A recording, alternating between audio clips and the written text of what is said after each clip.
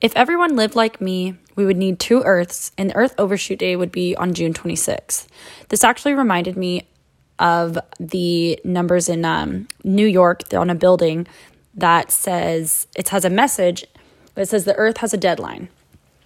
And the numbers 7, 103, 15, 40, and I think that's the last time that I updated it on that, but meant that in 7 years, 103 days, 15 hours, and 40 minutes, that is our deadline to save the Earth.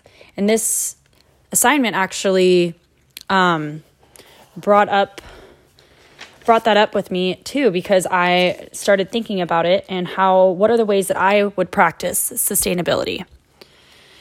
I know that this tool is actually really cool. I liked this quiz or website, what we went on to see how we lived and what are we efficient? Are we using our energy to the best that we can?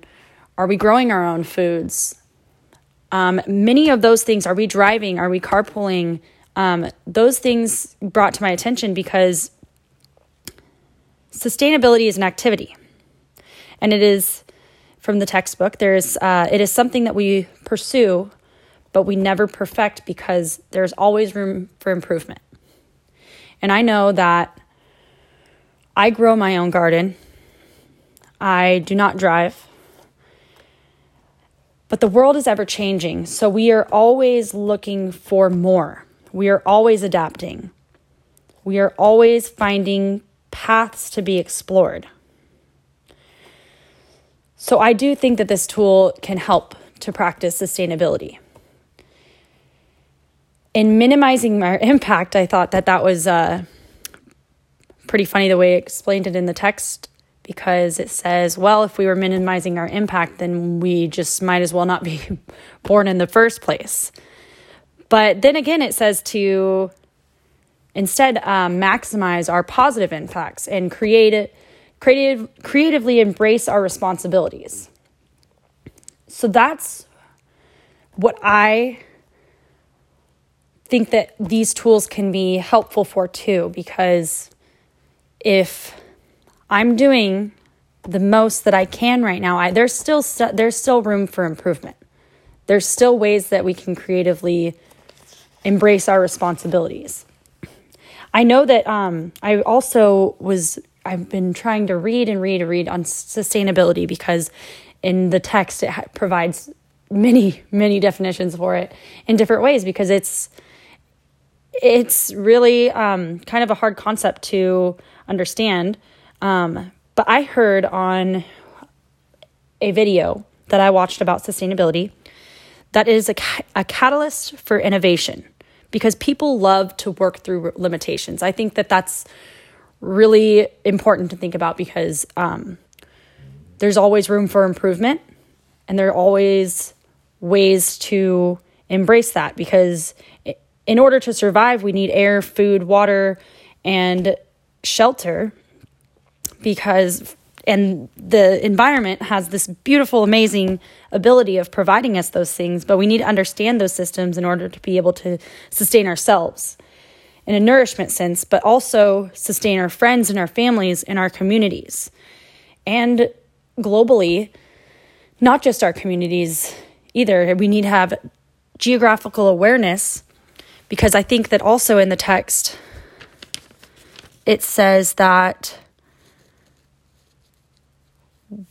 the waste from the manufactured good we throw away may impact future children's children in other countries.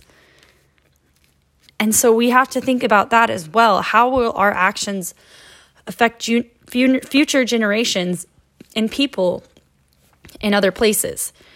Because everything we do is going to affect somebody. And that's actually really something hard to think about. Now that I'm reading about this, I'm thinking everything that I do will affect somebody. You will be taking goods from places, and you need your resources to... I'm getting lost here. I'm trying to stay on subject. But so the next question was, what are the limits and tools of this tool as a way to practice sustainability? And in particular, how many of your answers to the questions are shaped and influenced by systemic forces beyond your control as an individual? I think that a lot of the world is out of our control. I think that this economy right now is way out of our control with everything that's been going on. It's not denied it can't be denied that there are social inequalities. There are people that are growing up in poverty that aren't able to practice these concepts. They don't have the resources to practice these concepts of sustainability.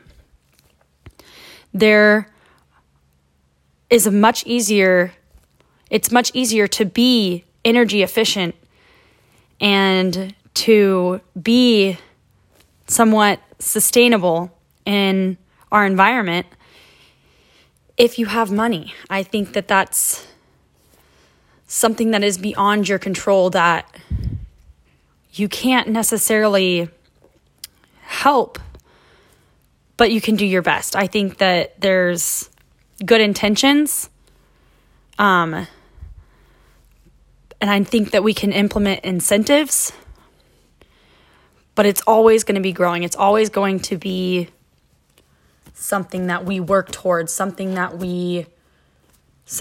it's not a destination. I think that's also what it says in the text, but it is a winding path to be explored. So we have multiple ways to explore this, and especially with this footprint, this website, I think that was really cool, and I think that a lot of more people should do this.